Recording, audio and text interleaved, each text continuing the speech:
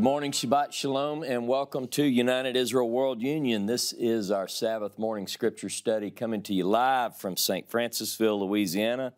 Thank you so much for joining us on this beautiful Sabbath morning.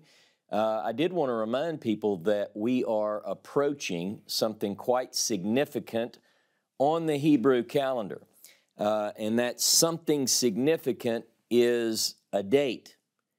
And a lot of people at this time of year are thinking about Hanukkah, which begins this week as well. But I'm talking about something that happens beginning at sundown tonight, and it is in the Hebrew Bible. James Tabor is the one that showed me this a long time ago. It has since been talked about each year. But if you look in the prophet Haggai, and we're going to start with that this morning just to kind of set things off for this time of year. The prophet Haggai in chapter 2. And what I want to do is I just want to show you that this particular date, sundown this evening, marks the 9th month, the 24th day of the month.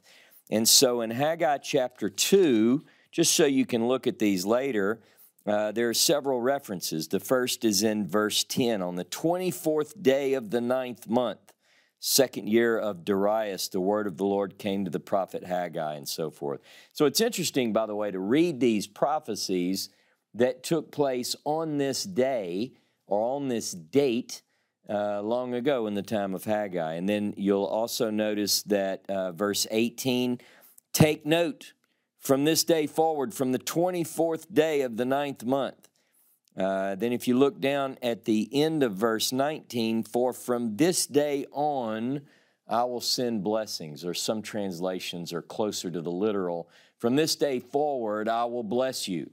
So the idea is that this particular time of year, according to the prophet Haggai, this is the only date that specifically is tied with blessing. So there'll be more about that later this weekend. I plan to say some more things on that. I know that Betty Given wrote a nice piece for the bulletin this week, which is up on our website. So please take the time and check that out as well. One other thing that I wanted to say to this group before I get started in the class today, some of you are on Facebook, others not. Some of you have a problem with Mark Zuckerberg, and that's between you and Mark.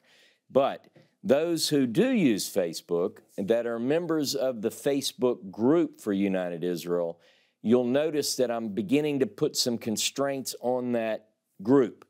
And I want you to understand, hearing it from me, the main purpose of this is that the group was set up for people like you who participate in United Israel. We, over time, have allowed other people in, and we thought, this person has a Star of David on their Facebook profile. They'll probably be okay. You start letting people in for various reasons, and then ultimately what you have is a group with many hundreds of people, some of which, a large portion of which, have no idea what United Israel is all about, so they really don't connect with us. And so I'm going to start weeding that down. Think of the story in the Bible, let's weed these troops down to a smaller group. And so I'll be doing that over the next couple of weeks, and I'll be asking for a little bit of help on that. So bear with me. And one other thing is that you'll notice on that Facebook group, there is a feature for prayers. And I activated that feature, and what it allows, whenever you do a post on the Facebook group, you can identify by clicking the two little hands like this. It's very simple. That means this is a prayer. And you post it, and it automatically goes to the prayer section. People generally post a prayer need, and it gets lost in the shuffle. This puts them all under one tab. And the interesting thing is that when you post something, like if I post a need, when John or Lyndon or someone prays about it, they click, I prayed. I mean, this is kind of high-tech prayer stuff, I'm sure that in biblical times they wish they would have had this. But then you can even select to be notified, reminded every morning to pray for whoever it is. So anyway, nice features. Prayer in the modern age. How about that? Thank you very much. Okay, this class today is class number 10 in our ongoing series, The Pentateuch, A New Look. Class number 10. We're working through the annual cycle of readings from the 5 books, and this is number 10. Last week we completed what I called one of the major sections, the 9th of 10 sections in Genesis that many people miss. In the Hebrew, the sections are identified by the opening phrase, Eleh Toledoth. These are the bringings forth. Some people say, some translations say, these are the generations. Tabor's translation said, these are the bringings forth, and then that particular section goes for however long it is, and the scribe, the compiler, finishes it up. So they're neatly arranged. Well, today, last week we finished Eleh Toledoth Isaac.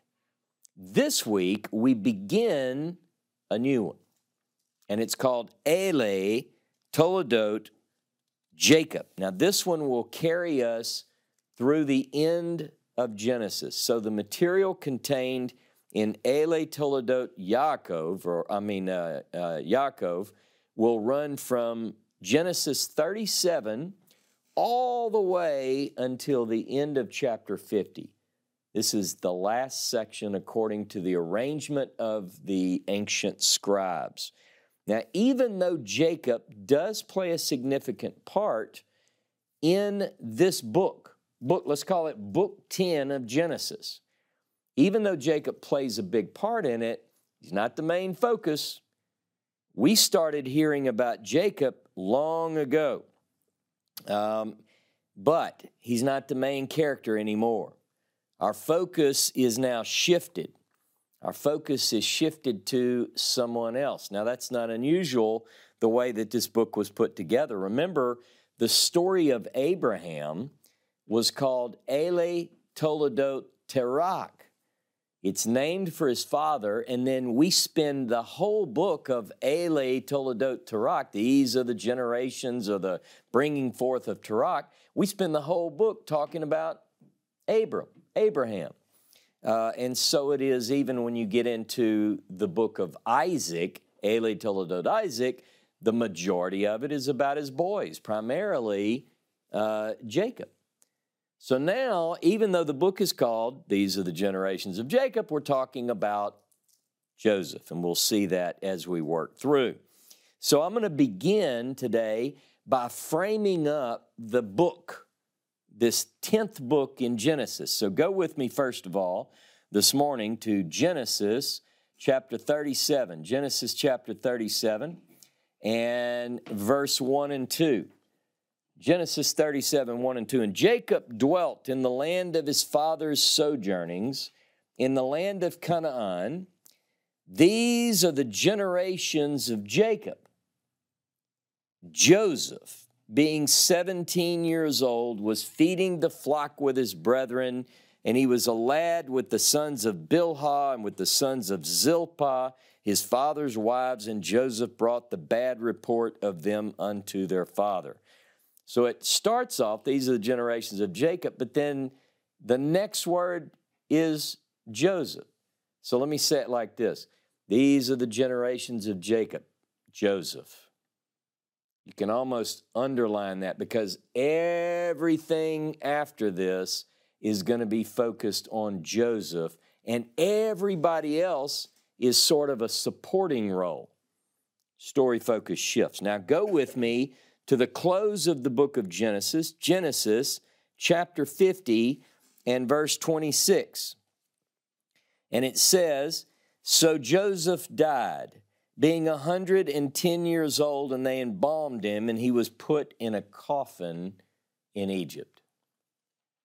So one of the things that's interesting to me about these ancient scribes and these books within the book of Genesis is they're perfectly structured. You get the introduction, these are the generations, Joseph, and then it ends with his death. It's a perfect composition, and we're going to be pulling this apart. Now, we know Joseph already. We were introduced to Joseph earlier in the story, but he wasn't the focus then. And you can go to Genesis chapter 30. Genesis chapter 30 and verse 24. This is where we first meet Joseph. And she called his name, let's back up to verse 22, I'll get it right in a minute. And God remembered Rachel, and God hearkened to her and opened her womb. And she conceived and bare a son and said, God has taken away my reproach. And she called his name Joseph, saying, Jehovah, add to me another son. So she's already praying for the next son, by the way.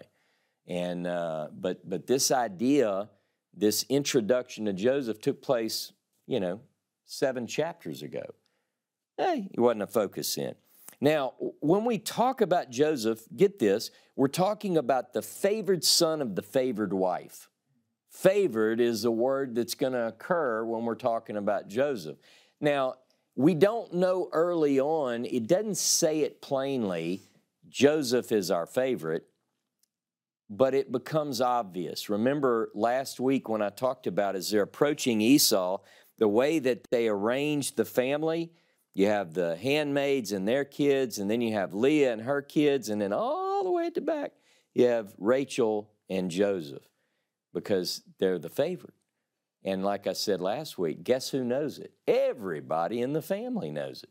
And if you have a favored child, everyone in the family will know that too. Keep that in mind. This is a good family lesson that we have here.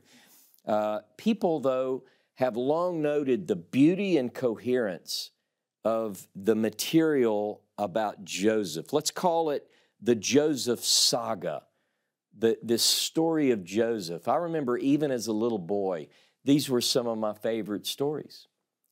Even now, when I pick up a children's Bible, I'll flip to the Joseph stories, and you know what I love to see? Because I know this is a good story. This is the one you tell. Joseph is wearing what? Multicolored. Everybody knows the coat of many colors.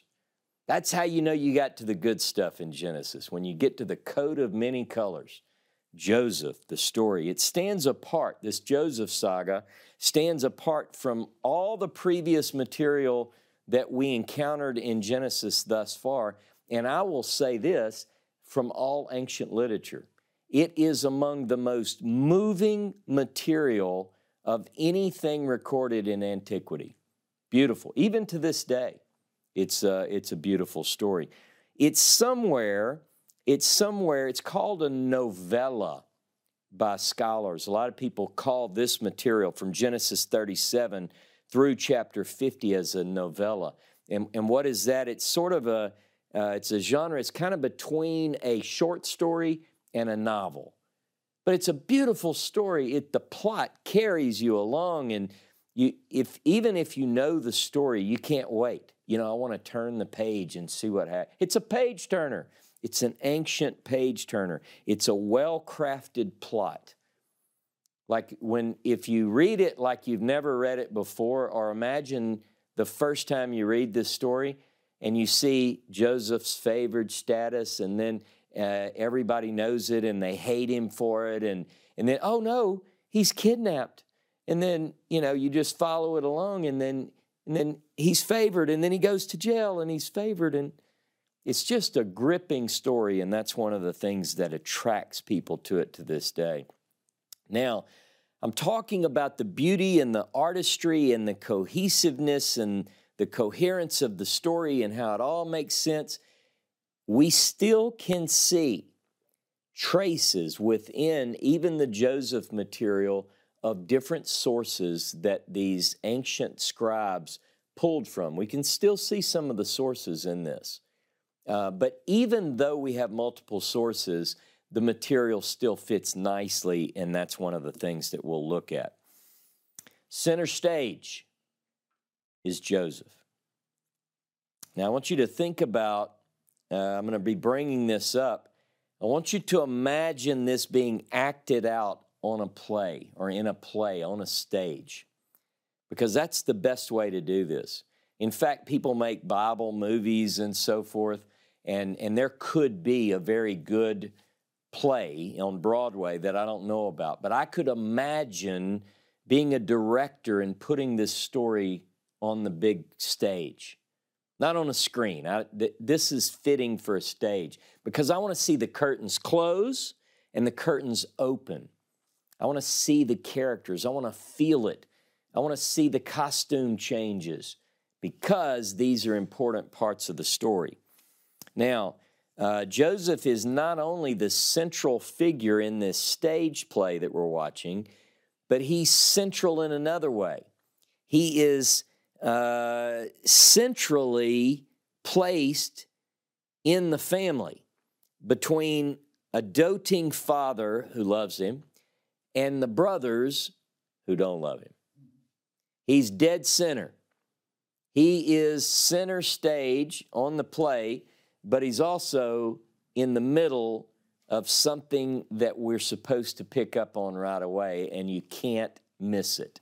This is one of those powerful things. So you have Jacob, Joseph, and the boys. Now, theologically, the Joseph material makes a shift as well. When we hit the Joseph material, something changes. And you're going to know this when I say it. Some of you already know. But what you don't see is as important as what you do see. How many angels do we meet in the Joseph saga? How many encounters with the divine do we have?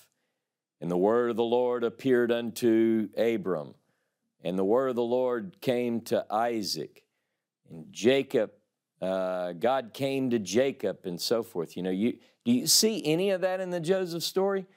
It's something that's meant, it's intended. Like when you read it, you think, well, this is odd. It's different. Theologically, it's different. Now, that doesn't mean that God's not present in the life of Joseph, orchestrating events. That's clear. But what it does mean is that it's a different method. That's not a method that we're not familiar with, but rather than these personal appearances, what we have is dreams. Dreams take up the main way that God is orchestrating things in this particular Joseph saga. Now, it's not the first time that we've encountered dreams. Remember in Genesis 20, Avimelech, he's a foreigner even, but he has dreams too. God talks to him in dreams. One of my favorites, go to Genesis 28 just to set the stage for this, because dreams play a very important part in the story of Joseph.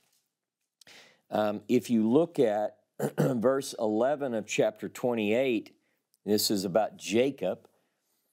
And he, Jacob, lighted upon a certain place and tarried there all night because the sun was set. And he took one of the stones of the place, placed it under his head, and lay down in that place to sleep. And he dreamed, and behold, a ladder set up on the earth, the top of it reached to heaven, and behold, the angels of God ascending and descending, and behold, Jehovah stood above it and said, I am Jehovah, the God of Abraham your father, the God of Isaac. The land whereon you lie, to thee I will give it, and to thy seed. And thy seed shall be as the dust of the earth, and you shall spread abroad to the west, and to the east, and to the north, and the south. And in thee and in thy seed all the families of the earth will be blessed. And behold, I'm with thee, and will keep you whithersoever thou goest, and will bring you again unto this land, for I will not leave you until I have done that which I have spoken to you. Years ago, I taught a class called The Dream of the Fathers. And one of the things that I find significant is the miracle of Israel, not only biblical Israel, but even modern day Israel, the miracle that is the state of Israel, goes back to a dream. You think about that. God told this dream to Jacob, and it grew into the fulfillment of the dream. Remember, Herzl famously said, if you will it, it is not a dream. In other words, put action to the dream. And of course, in Jeremiah, we have the story of God's dream, a title of one of my favorite Tabor classes.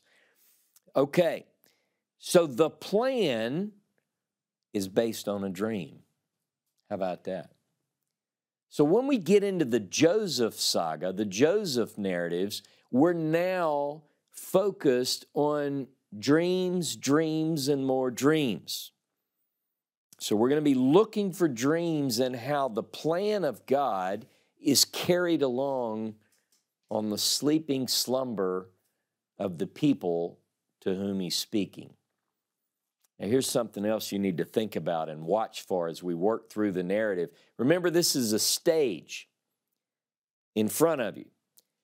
And on the stage, the curtains open up and you're going to notice the costumes. You're going to notice the garments.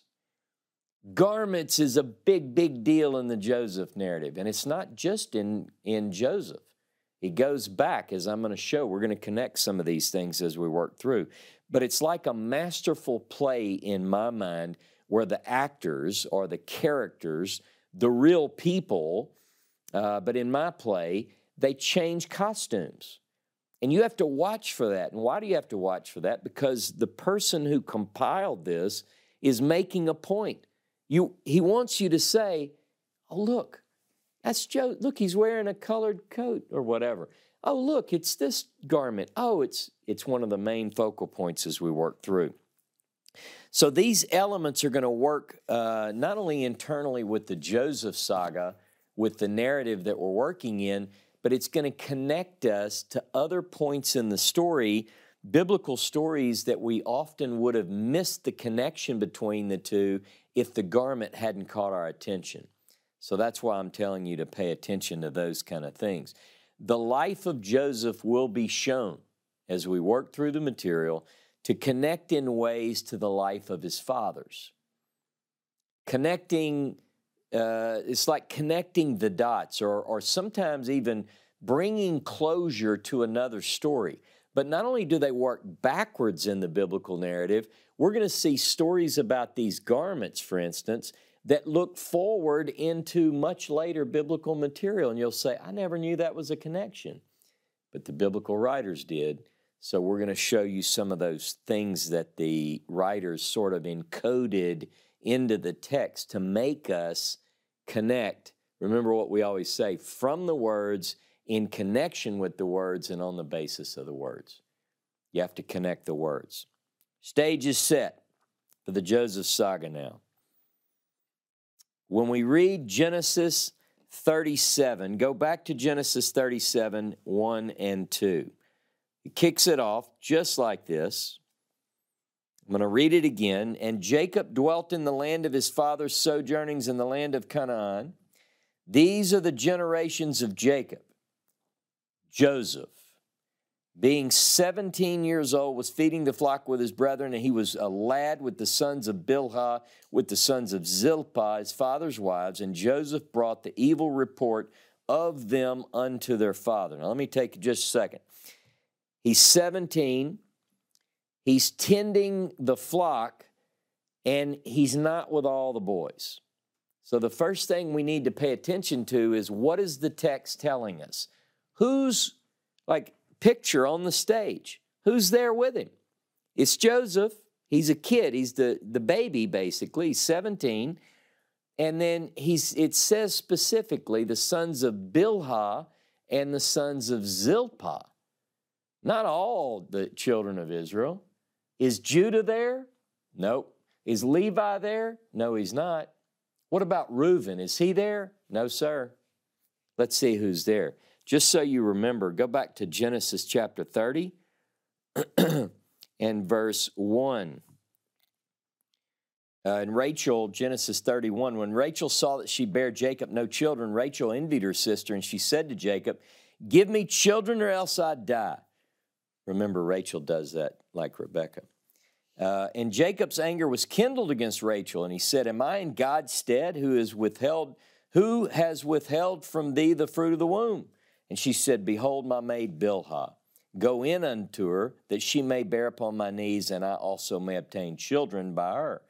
And she gave him Bilhah her handmaid to wife, and Jacob went in unto her. And Bilhah conceived, and she bare Jacob a son. And Rachel said, God has judged me, and has also heard my voice, and has given me a son. Therefore she called his name Dan. Then Bilhah, Rachel's handmaid, conceived again, and bare Jacob a second son. And Rachel said, with a mighty wrestling have I wrestled with my sister, and I prevailed. And she called his name Naphtali. So when Leah saw that she had left off bearing, she took Zilpah. So now the other sister said, well, it worked for her. So she gave Jacob her handmaid, and then as wife. Verse 10, and Zilpah, Leah's handmaid, bare Jacob a son. And Leah said, fortunate. And she called him Gad. And Zilpah, Leah's handmaid, bare Jacob a second son. And Leah said, happy am I, for the daughters will call me happy. And she called his name Asher. So here we go. We need to understand that we've got Dan and Naphtali, which are Bilhah's boys, and that's probably what they were called, Bilhah's boys. And then we had Zilpah's boys, Gad and Asher. So you've got these five, and they're together. Now Joseph is probably a good bit younger than them, because we still, before you get to Joseph, after Dan and Naphtali and Gad and Asher, you still have Issachar and Zebulun before Joseph is even born. So these are grown men. I think I don't know. We don't have a tight chronology here, but they're older, okay? And Joseph takes a bad report about Bilhah and Zilpah's boys, and he rats them out, is what we say. Now, I've told this story before, but I'll briefly touch it because it's a life lesson I remember watching unfold at my dinner table. Years ago, Toby, my youngest son's name is Tobias, and he's the youngest one. And the other kids call Toby Precious, you see, because you know how sometimes that younger one is favored. And, of course, he's not in my mind, but they still think he's precious, by the way, he's 20. He turns 20 this week. So he once was a little bitty, Well, they're sitting around the table, and Toby was young. I think he might have been 7 or 8. And so Bridget said, or I said, what happened at school today? And we're going around the table, and we're talking. And Toby said, I got to keep names for the teacher. And I'll never forget Zach and Seth. You're not allowed to put your elbows on the table, but I almost remember them doing like this. And they're looking at him like, we got to hear this. And Toby told that when the teacher got ready to leave, he's so sweet, he gets the marker, and she said, just write down anybody that's bad. And both boys are staring at him. And Zach was the older, he's 7 years older or whatever, and he looked at him and he said, did you write any names down?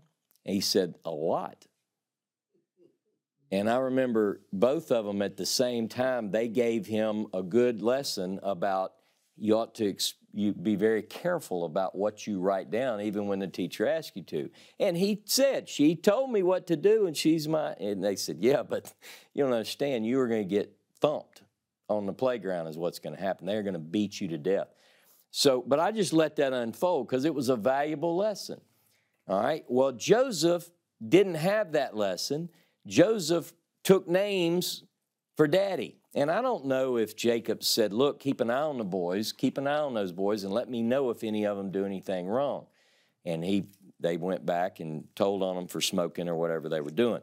So when that comes in, you can imagine that instigated some hate. They were mad. Look at verse 3 of chapter 37. Genesis chapter 37 and verse 3.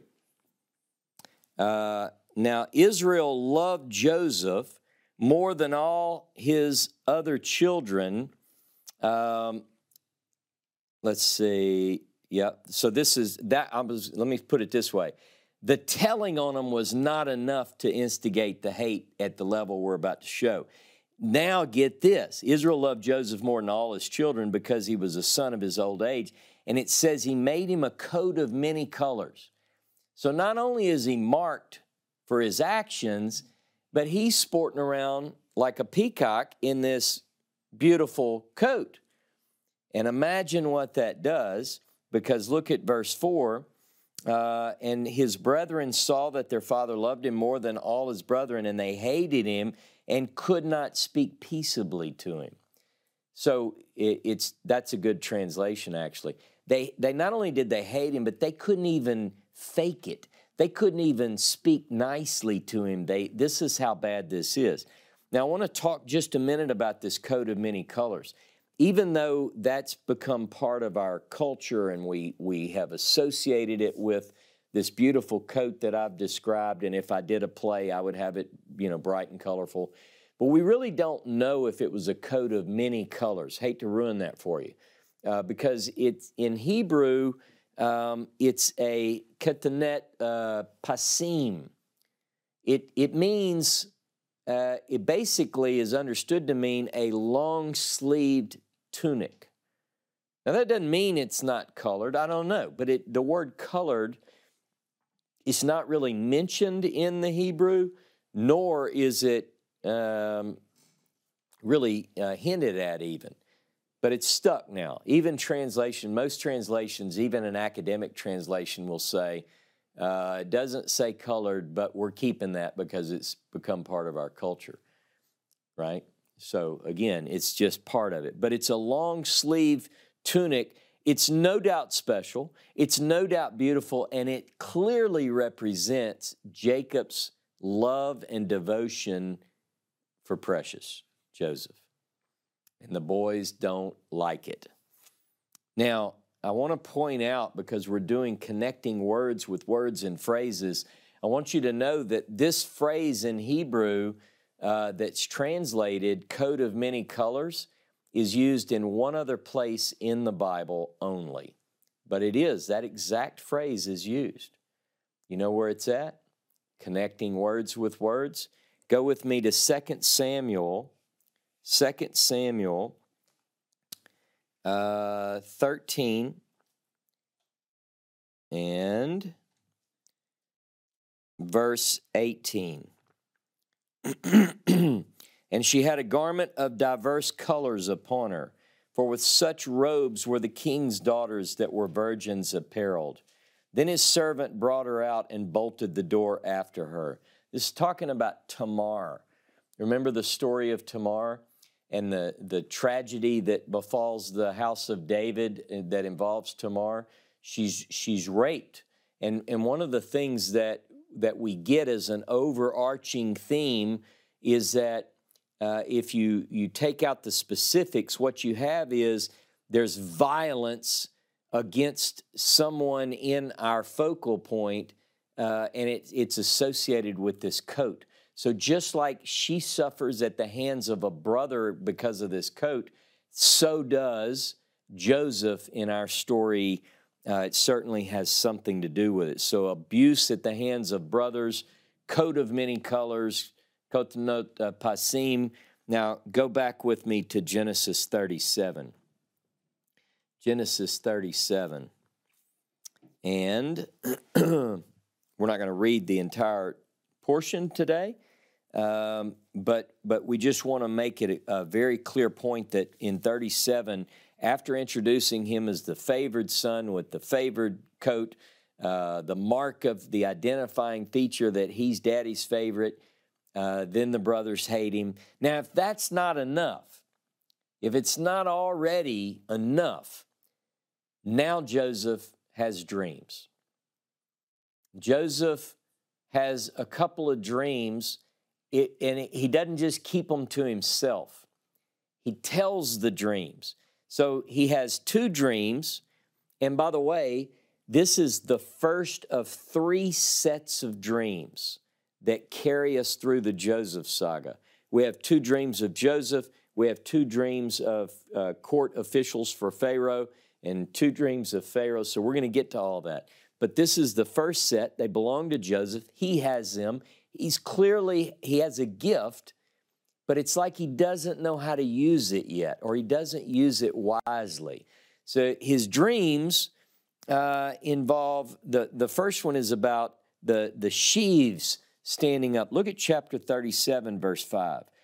Joseph dreamed a dream, and he told it to his brothers. And they hated him yet the more. They already hate him. You say, well, why did they hate him? Listen to the dream. I know you know this. He said unto them, hey, guys, listen up. This is the dream which I have dreamed. That's not literal Hebrew, but it's pretty close.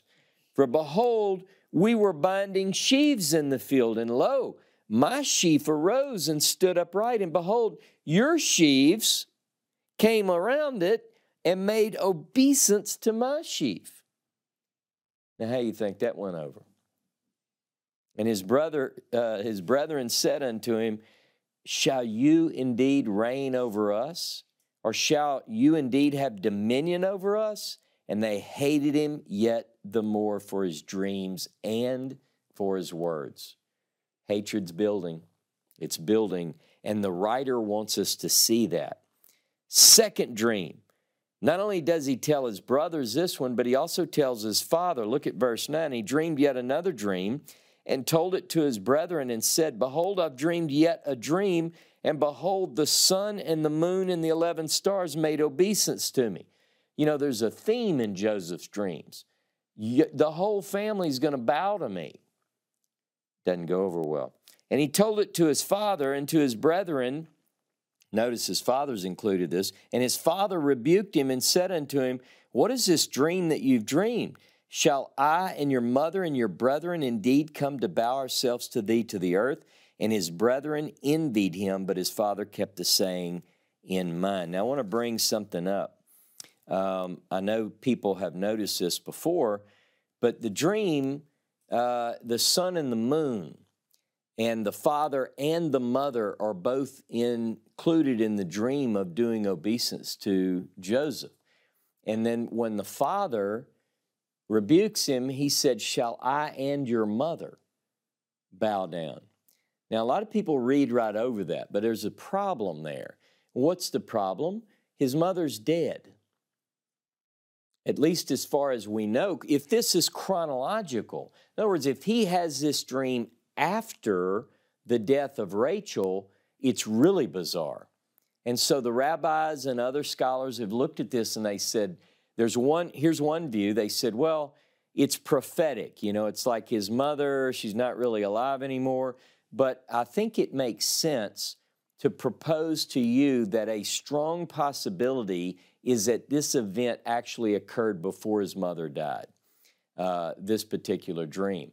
Now, some might not agree with that, but we've already shown that chronologically, things are not always laid in, because these are ancient sources. So it doesn't have to be, I think, that his mother is still alive when he has this dream, for what it's worth. But that's something that is up to you. Some people want to look for a more mystical meaning there, and that's possible, I guess. But sticking strictly with the text, it makes more logical sense to say otherwise. These dreams about the family bowing down will come to pass. Will come to pass, and we're going to look at that. We're also going to bring back some things about Rachel that come into the story later that I don't connect with this same example that we just did, but stay tuned. That's something else. So the dreams will come to pass, and there will be a bowing down, and it's interesting that the bowing down occurs in the same order as the dream revelation, meaning he first told the first dream to his brother, then to his father. And when the bowing down takes place, brothers bow down first. That's in Genesis chapter 42, verse 6. And then the father will bow in chapter 47, verse 31 later, but it's in the same order. So it's like as he revealed it to him, you're going to bow too, and you're going to bow as well. The brothers are full of hate and jealousy, and the father sends them. This is, you know, when I look at this, I think about, you have to, as a parent, you have to watch for this kind of stuff closely. I don't think they hid it, but he sends Joseph to go check on the boys. Now, when he calls Joseph, Jacob calls Joseph, my son, I need you to do something. He says, Hineni, here am I, behold I. It reminds me of the willingness that we see in Joseph matches what we saw in Isaac when Abraham is bringing Isaac to Moriah, because the same response, and it's a typical response in biblical Hebrew, but throughout Genesis 22, 22:1, 22:7, 22:11, when Abraham talks to Isaac, he says, come, my son, and what does Isaac say? Hineni, Hineni, Hineni. Then you get to Joseph, he's willing as well. Behold, here I am, let's do it. So he goes. Now, I don't have the map up this week, but I want you to look at a map. They're in Hebron. You can look at 37 verse 14, and it tells you they're in Hebron. The family is in Hebron. But they're shepherding at Shechem. Now, what's significant about Shechem? The family is probably not welcome at Shechem. Remember the massacre? I mean, Simeon and Levi, from what we just read last week, launched an all-out bloodbath on the people of Shechem. And when they left, everybody around there was afraid of them, and now here they go. They're going to go keep the flock at Shechem. So Joseph, not only, now think about this, what if Joseph is recognized when Jacob sends him to go check on the boys? At least the boys, they might be, the neighboring people in the area might be scared. You put 10 or 11 of those sons of Israel together, and they might not bother them, but you're going to send one by himself? Anyway, I think about this when I imagine Joseph walking along, and man, scary stuff.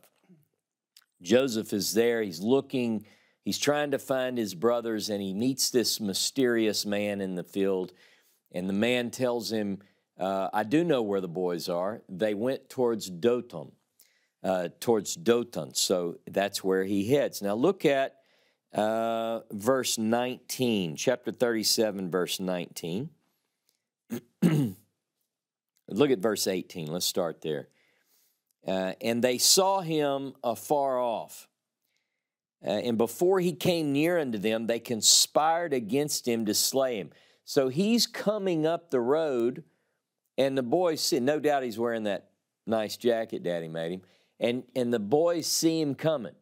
And notice what they say, verse 19, and they said one to another, behold, this dreamer comes.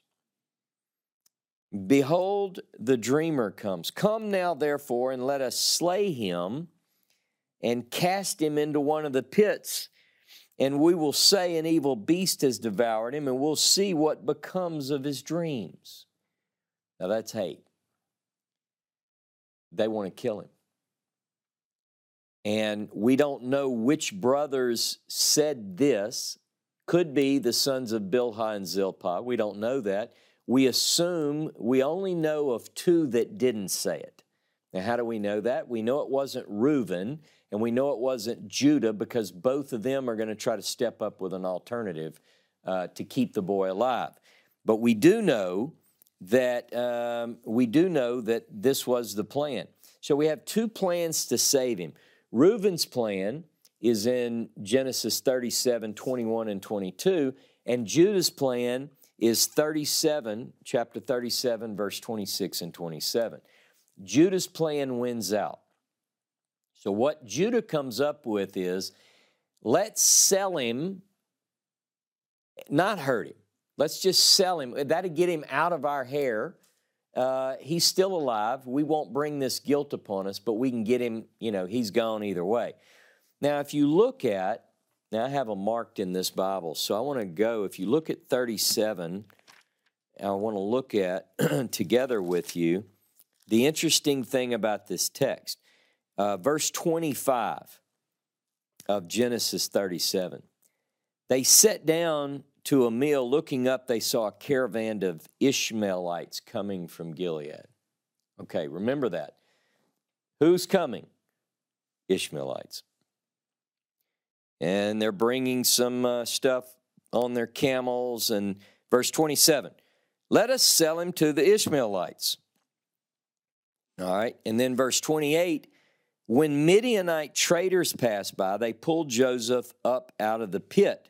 They sold Joseph for 20 pieces of silver to the Ishmaelites. So you have to imagine, now how do you picture this?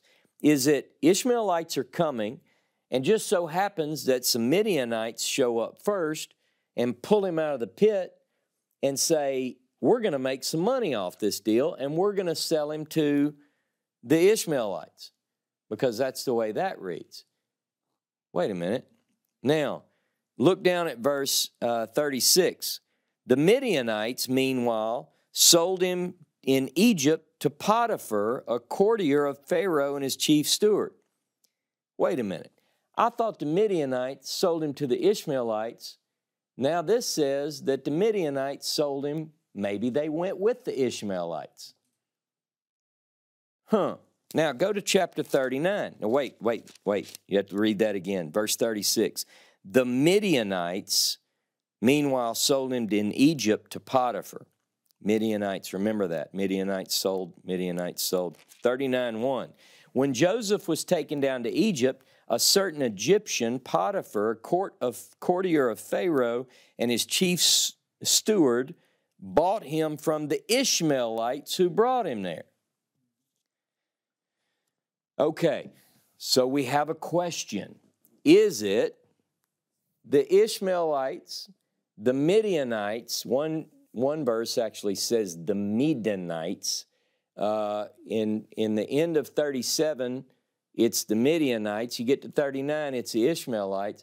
So scholars began looking at that, and they said, you know, it could be, I'm just giving you this as a bonus, it could be that we have two ancient sources. And one of the ancient sources was the story. Here's the bottom line. Joseph was taken into Egypt and sold there as a slave. And it was one of these desert groups. And you say, well, who was it? And one ancient source said it was the Midianites. Are you sure about that? Absolutely, it was the Midianites. What about you? And the other source said, no, it was Ishmaelites. Okay. Now, but, go with me to the book of Judges. I don't know how many of the scholars have considered this. Judges chapter 8, and I'm not giving you the whole context. You have to read that on your own time. Verse 22, Judges 8:22. Then the men of Israel said to Gideon, rule over us, you, your son, your grandson as well, for you have saved us from the Midianites. But Gideon replied, I will not rule over you myself, nor shall my son rule over you. Jehovah alone shall rule over you. And Gideon said to them, I have a request to make of you. Each of you give me your earring he received as booty. They had golden earrings, for they were Ishmaelites. You have Ishmaelites and Midianites. Now listen to the footnote. This is in the Jewish Study Bible. I just saw this week while I was studying. The substitution of Ishmaelites who were descendants of Hagar for Midianites who were descendants of Keturah also appears in the Joseph story, which we just pointed out. The author thereby indicates a relationship between them. Alternatively, the term Ishmaelites may be a generic designation for nomadic traders and not a mark of ethnic identity.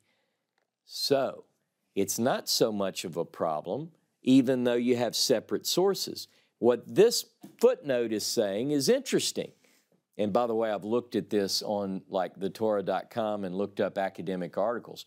There's a little bit of question there. Are the Ishmaelites also the Midianites? Could one be called one?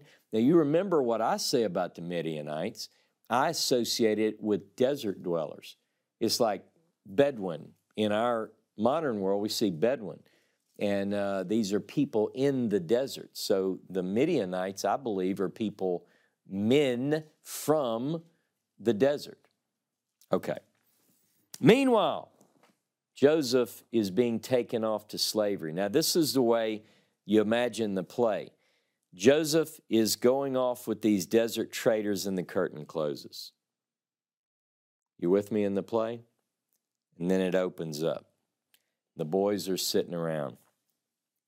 And they've come up with the plan. They're going to take the coat that they've removed from Jacob and they're going to dip it in blood, the blood of a kid. Now, I want you to think garments. We had a kid and a garment used in the story of Jacob's deception of his father as well. Here it is again. It's not exact, but the story, it's almost like this is going to turn into another example for Jacob of you reap what you sow. You used a garment and a kid to deceive your father. Now your boys are going to use a garment and a kid to deceive you. Now, a lot of people miss this, but it's there. It's right there, hidden in plain sight. Now, look at verse 35, chapter 37, verse 35. I might need to read a little bit more than that. Look at 29. Let's back it up. Reuben returned to the pit, and behold, Joseph was not in the pit. He rent his clothes. He returned to his brethren. The child is not, and where shall I go? Remember, he's got this on his back too. He's already stolen he slept with his father's handmaid. So he's trying desperately. He wants to be the hero here and save Joseph because he's the oldest too. So he doesn't need his dad to say, you took Bilhah and slept with her, and now you can't even take care of your little brother? So he wants to save him desperately. All right. And they took Joseph's coat, killed a he-goat, dipped the coat in blood. They sent the coat of many colors, and they brought it to their father and said, this we have found. Know now whether it is your son's coat or not. And he knew it. And he said, it is my son's coat. An evil beast has devoured him. Joseph is without doubt torn to pieces. And Jacob rent his clothes and put sackcloth on his loins, mourned for his days, many days, mourned for his son many days. His sons and all his daughters rose up to comfort him, but he refused to be comforted. And he said, I will go down to Sheol for my son in mourning. And his father wept for him. Now, the interesting thing about this is the phrase in verse 35, he refused to be comforted. Notice, by the way, he has a lot of daughters now, or he has more daughters than just Dinah. So you have this, he's weeping, and it can't be consoled. That phrase, he refused to be comforted, is found in only one other passage in all of the Hebrew Bible. Jeremiah 31 and 15. Jeremiah 31 and 15. Now, in this case, this is in the time of Jeremiah, and it is a vision. It is prophetic, and Rachel is long dead by this point, but it's prophetic. Now, a lot of people try to do the same with the story of the dream of Joseph. She's already dead, but that's because they think everything has to be chronological in the Bible, and they have to come up with another answer. We've been demonstrating that that's not the case. So I think the story in Genesis could very well be that the original dream of the mother and father and brothers bowing down to him happened while Rachel was still living. But this, listen to this.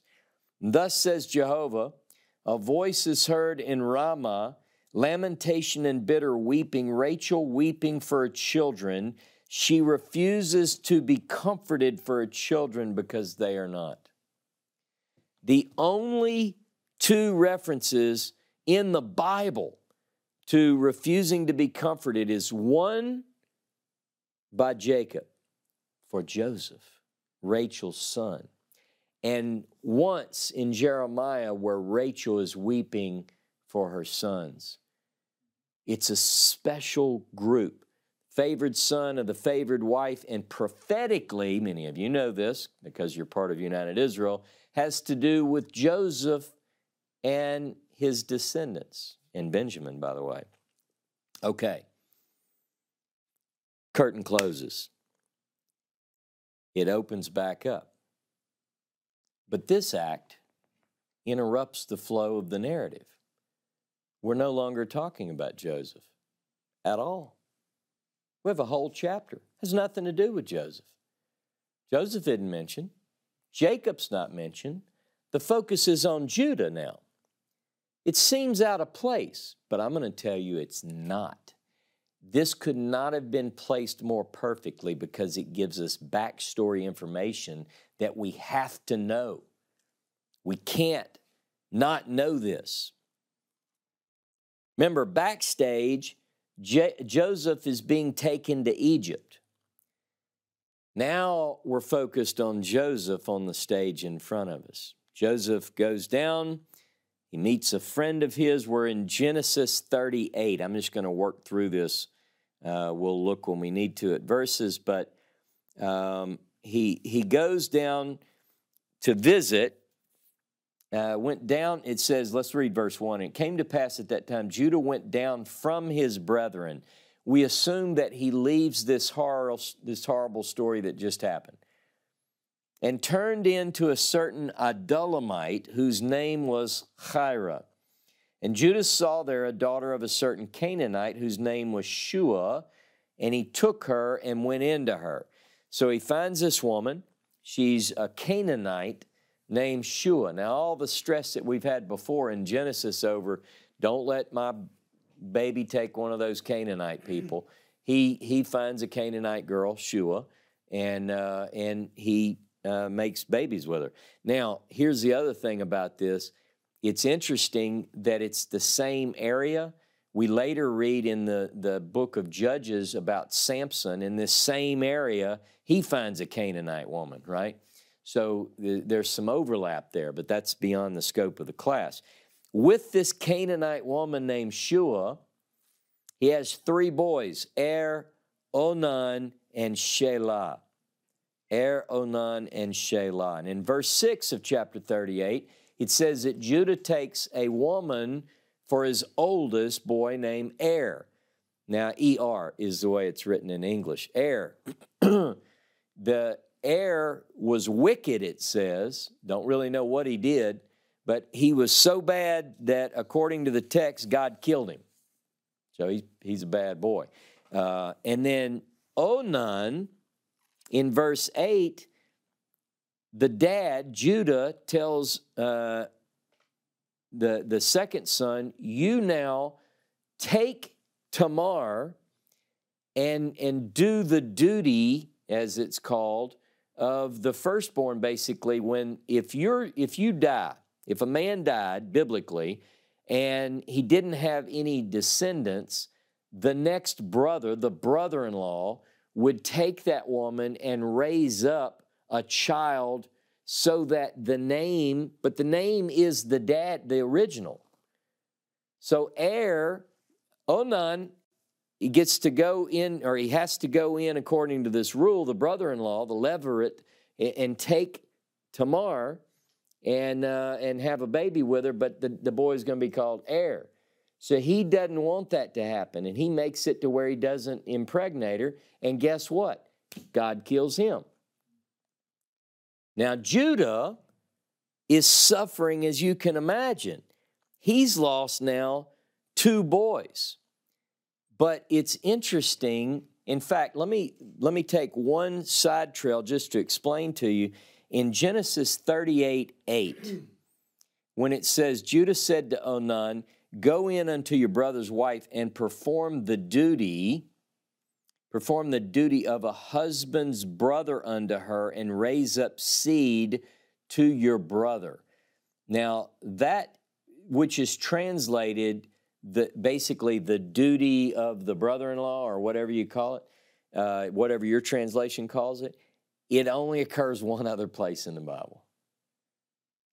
And you have to connect these words. So go with me to Deuteronomy 25:5. Deuteronomy 25:5. Now, this is much later than the patriarchal period, but it seems that in Deuteronomy 25, perhaps a law that's been long on the books, if you will, makes it into the legislation of the Pentateuch. Okay, 25:5 Deuteronomy. If brethren dwell together and one of them die and have no son, the wife of the dead shall not be married without unto a stranger. Her husband's brother shall go into her and take her to him to wife and perform the duty of a husband's brother unto her. And it shall be that the firstborn that she bears shall succeed in the name of his brother that's dead, that his name be not blotted out in Israel. You know, and then it says if you don't want to take this duty upon you, there's a ritual that you have to go through, and you get, the girl gets to spit in your face, and, you know, it's pretty bad. Now, this in Hebrew, vayabem, is only mentioned in those two places, Genesis 38:8 and Deuteronomy 25:5. Now, a lot of people take the story of Ruth and they say, oh, the story of Ruth, that's what's going on there. No, it's not. It's not. It's different, but I don't have time to go into that today. It's outside the scope of this class. Now, Judah has lost two sons, which sets up perfectly for the drama which is coming. Why did we just all of a sudden jump over to Judah? You had to know this. Now, he's there. The more there's reason, we're going to get into this in the next class a little bit too, but I just want you to know, right now, Judah is reluctant, as you might imagine, to give Shelah to Tamar. He did this twice. Two boys, two of his precious sons, he gives them to Tamar and they die. He's got one more, but here's what he says. Look, Tamar, honey, I'm not giving him to you yet. He's not grown up. But he doesn't want to give it. Can you blame him? You might say, well, these are tragic accidents, but I mean, two in a row? All right. So Tamar disguises herself. It's another garment story. She dresses, covers herself like she's a prostitute. And Judah goes into the prostitute. And by the way, that in and of itself, you know, people have certain standards of morality, and we look at the biblical text and we read right over that. But he finds this he said, oh, you know. So he makes this deal with her. And let's go to Genesis 38. Genesis 38. And let's see where I want to pick up. Okay, she put verse 16. This is after. So he thinks she's a prostitute. He goes into her and he gives her a form of payment. He gives her some items that are his personally, and he says this is a pledge. By the way, there's another transaction. There's a kid involved in this too, right? So you have to keep watching. It's like goats and garments. In fact, that'd be a good name for the class, goats and garments, but only people that listen would get it. Notice in verse 16, he turned unto her by the way and said, come, I pray thee, let me come in unto thee. For he knew not that she was his daughter-in-law. And she said, what will you give me that you may come in unto me? And he said, I'll give you a kid of the goats from the flock. And she said, what, will you give me a pledge till you send it? See, he's promising her a goat that he doesn't even have with him. She said, well, give me something I can hold till I get the goat. And then 18, and he said, what pledge? And she said, your signet, your cord, and the staff that's in your hand. And he gave them to her, and he came in unto her, and she conceived by him. So she goes off. She takes off these garments, and the story continues. It's like you know what's going on because the narrator is telling us the whole story. But Judah doesn't know, right? He doesn't know that that was his daughter-in-law that he's withheld Shelah from. Now, when the story unfolds and word gets back to Judah, hey, you know, Tamar is pregnant. And he says, what? She's supposed to be in mourning. Kill her. And so the plot, as the reader, you know the whole story, and you're like, whoa, Judah, you better be careful here. It's about to get ugly. And so then we get to this. Look down at verse 25. Look at verse 24. And it came to pass about 3 months after, it was told to Judah, saying, Tamar, your daughter-in-law, has played the harlot. Moreover, behold, she's with a child by whoredom. Judah said, bring her forth and let her be burnt. When she was brought forth, she sent to her father-in-law, saying, by the man whose these are, am I with child? And she said, discern, I pray thee, whose are these? The signet, the cord, and the staff. Now, can you imagine? This is a big public display, maybe. Wow. Now, it's interesting, there's a connection here. There's one phrase used here, it's used in only one out of the verse. In Hebrew, it says, haker na, which is basically, please recognize this. Whose is this?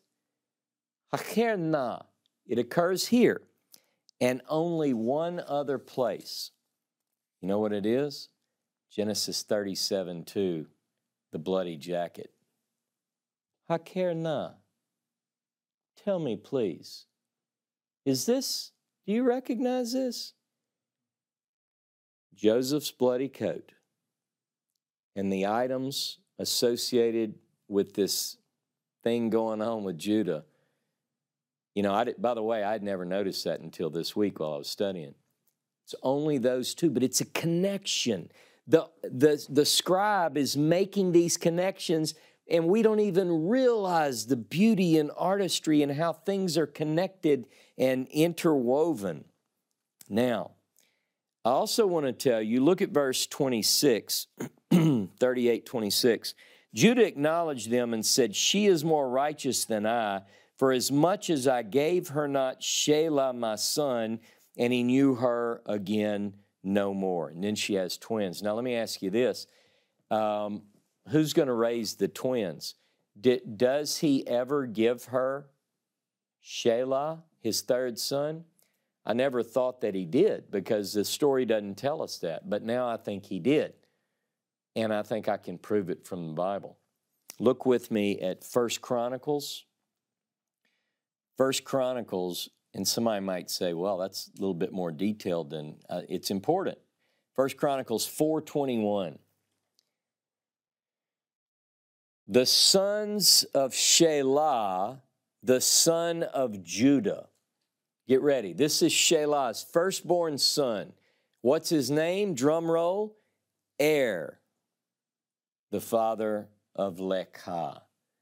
So it appears that after all, Shelah was given by Judah to Tamar as the husband. He followed the rule, and Judah was doing his duty. He had been shamed by his previous condemnation of Tamar, and ultimately Shelah followed his father's orders and named his firstborn son after the death of the firstborn, who should have been bringing forth seed in Israel. Okay, that's a little bonus.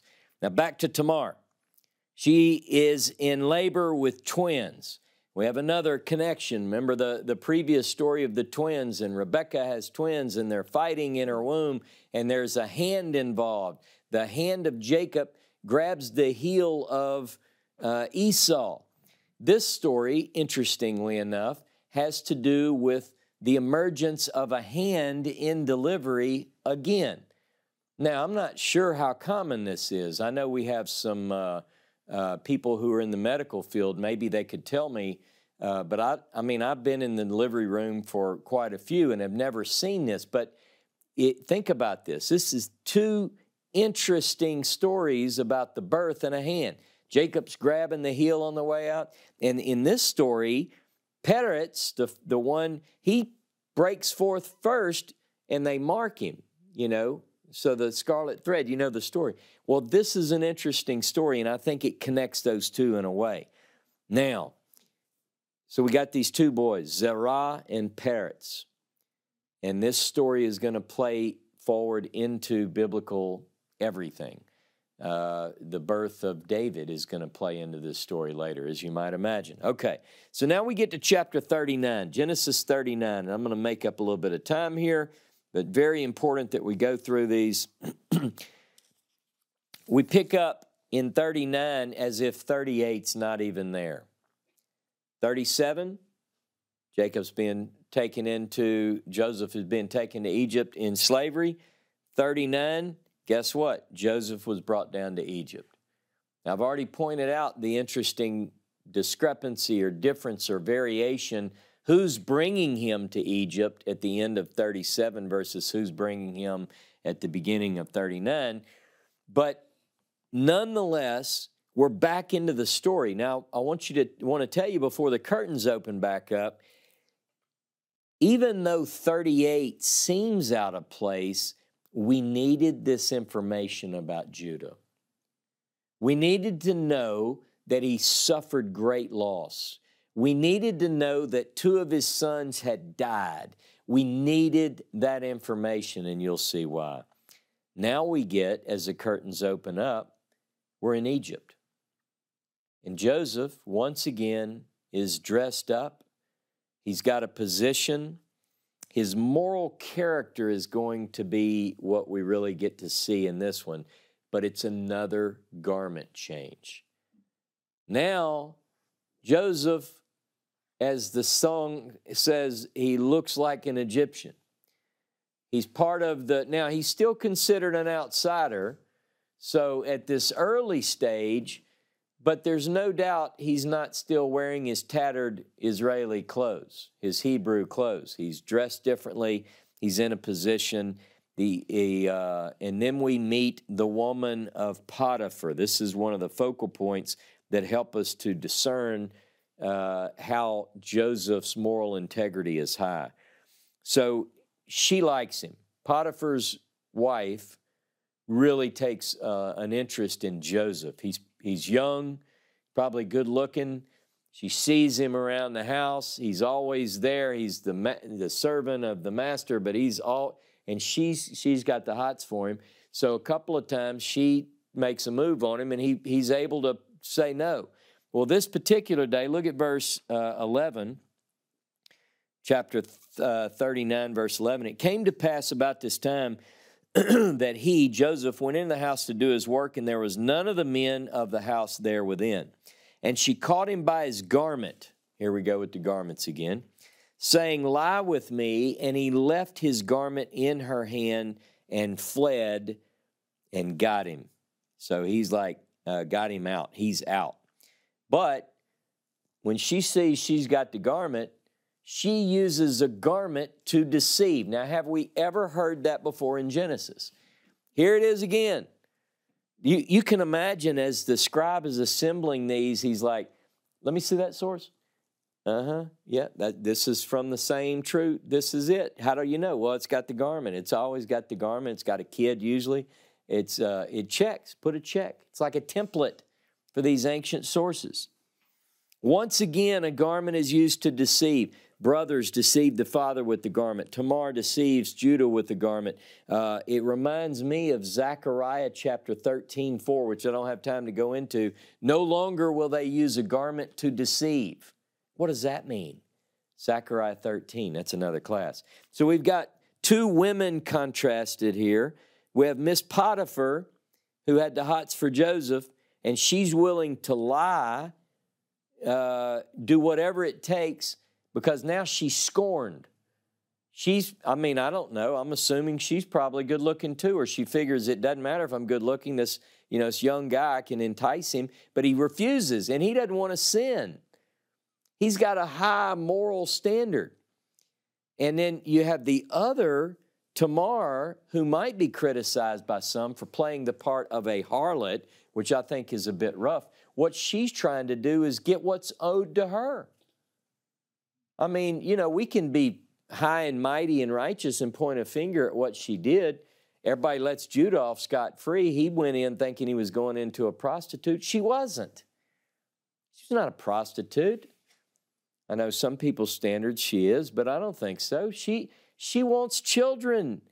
She's had the unfortunate case of having Er, who's wicked and gets killed, and then Onan, who did what he did and deserved to die because he wasn't fulfilled. So she's acting on the part of bringing about what has to happen. Now, we also see in this story that Joseph, despite his circumstances, rises to the top. You ever hear that saying, the cream rises to the top? You can't beat Joseph down. I mean, you can. But if he's in prison, he's going to float to the top. If he's taken captive, he's going to rise to the top. Now, he learns valuable lessons, but Joseph is highly favored. We see God working behind the scenes in the life of Joseph. While he's in, she tells her husband, this Hebrew, you brought him here, and he tried to rape me. And so Joseph gets thrown into jail. And while he's there, one day he sees 2 Egyptian court officials who are in prison with him. And they're all downtrodden. And he says, tell me about it. Boys, tell me what's going on. And they told him about 2 dreams. Second set of 3 sets of dreams in the Joseph saga. And they tell the story, and he gives an interpretation. They're worried because no one can interpret dreams. And Joseph now knows this. He said, God knows how to interpret the dream. He doesn't take credit for it. Remember, when the boys saw him coming, they called him the Dream Master, or the Lord of the Dreams. Here comes that Lord of the Dreams. Well, guess what? He's finally earned that significant title. But he did it when he gave God the credit. God knows the meaning in chapter 40 and verse 8, and he tells the men the meaning. Now, look at verse 14 of chapter 40, Genesis 40, verse 14. Have me, after he tells him the meaning, he says, but have me in remembrance when it will be well with you, and show kindness, I pray unto thee, unto me, and make mention of me to Pharaoh, and bring me out of this house. He said, look, I gave you the interpretation. The other guy died just like I said. You're being restored. Please, please, look, don't forget. Cupbearer, when you go back to handling the Pharaoh's cups, don't forget me. But you know what? He did forget him. All he wanted was not to be forgotten. But look down at verse 23. Yet the chief butler did not remember Joseph, but forgot him. It was all he had. You had one job and couldn't do it. Between the close of this reading and the beginning, the opening scene of next week's reading, 2 weeks will have passed. Joseph is forgotten. Judah has paid a dear price, and Jacob refuses to be comforted. And that's where it sits as the curtains close. But each of these events have been shared with the reader so that we might be surprised and amazed at how God, behind the scenes, will use even the greatest of tragedies to bring about his ultimate plans and purposes. Don't miss next week's class. Shabbat Shalom, Shavua Tov, Happy Hanukkah to those who are celebrating. And don't forget that as the sun sets tonight, you are going into the one day in the Hebrew Bible of which God says, from this day forward, I will bless you. Be blessed. Shabbat Shalom, Shavua Tov.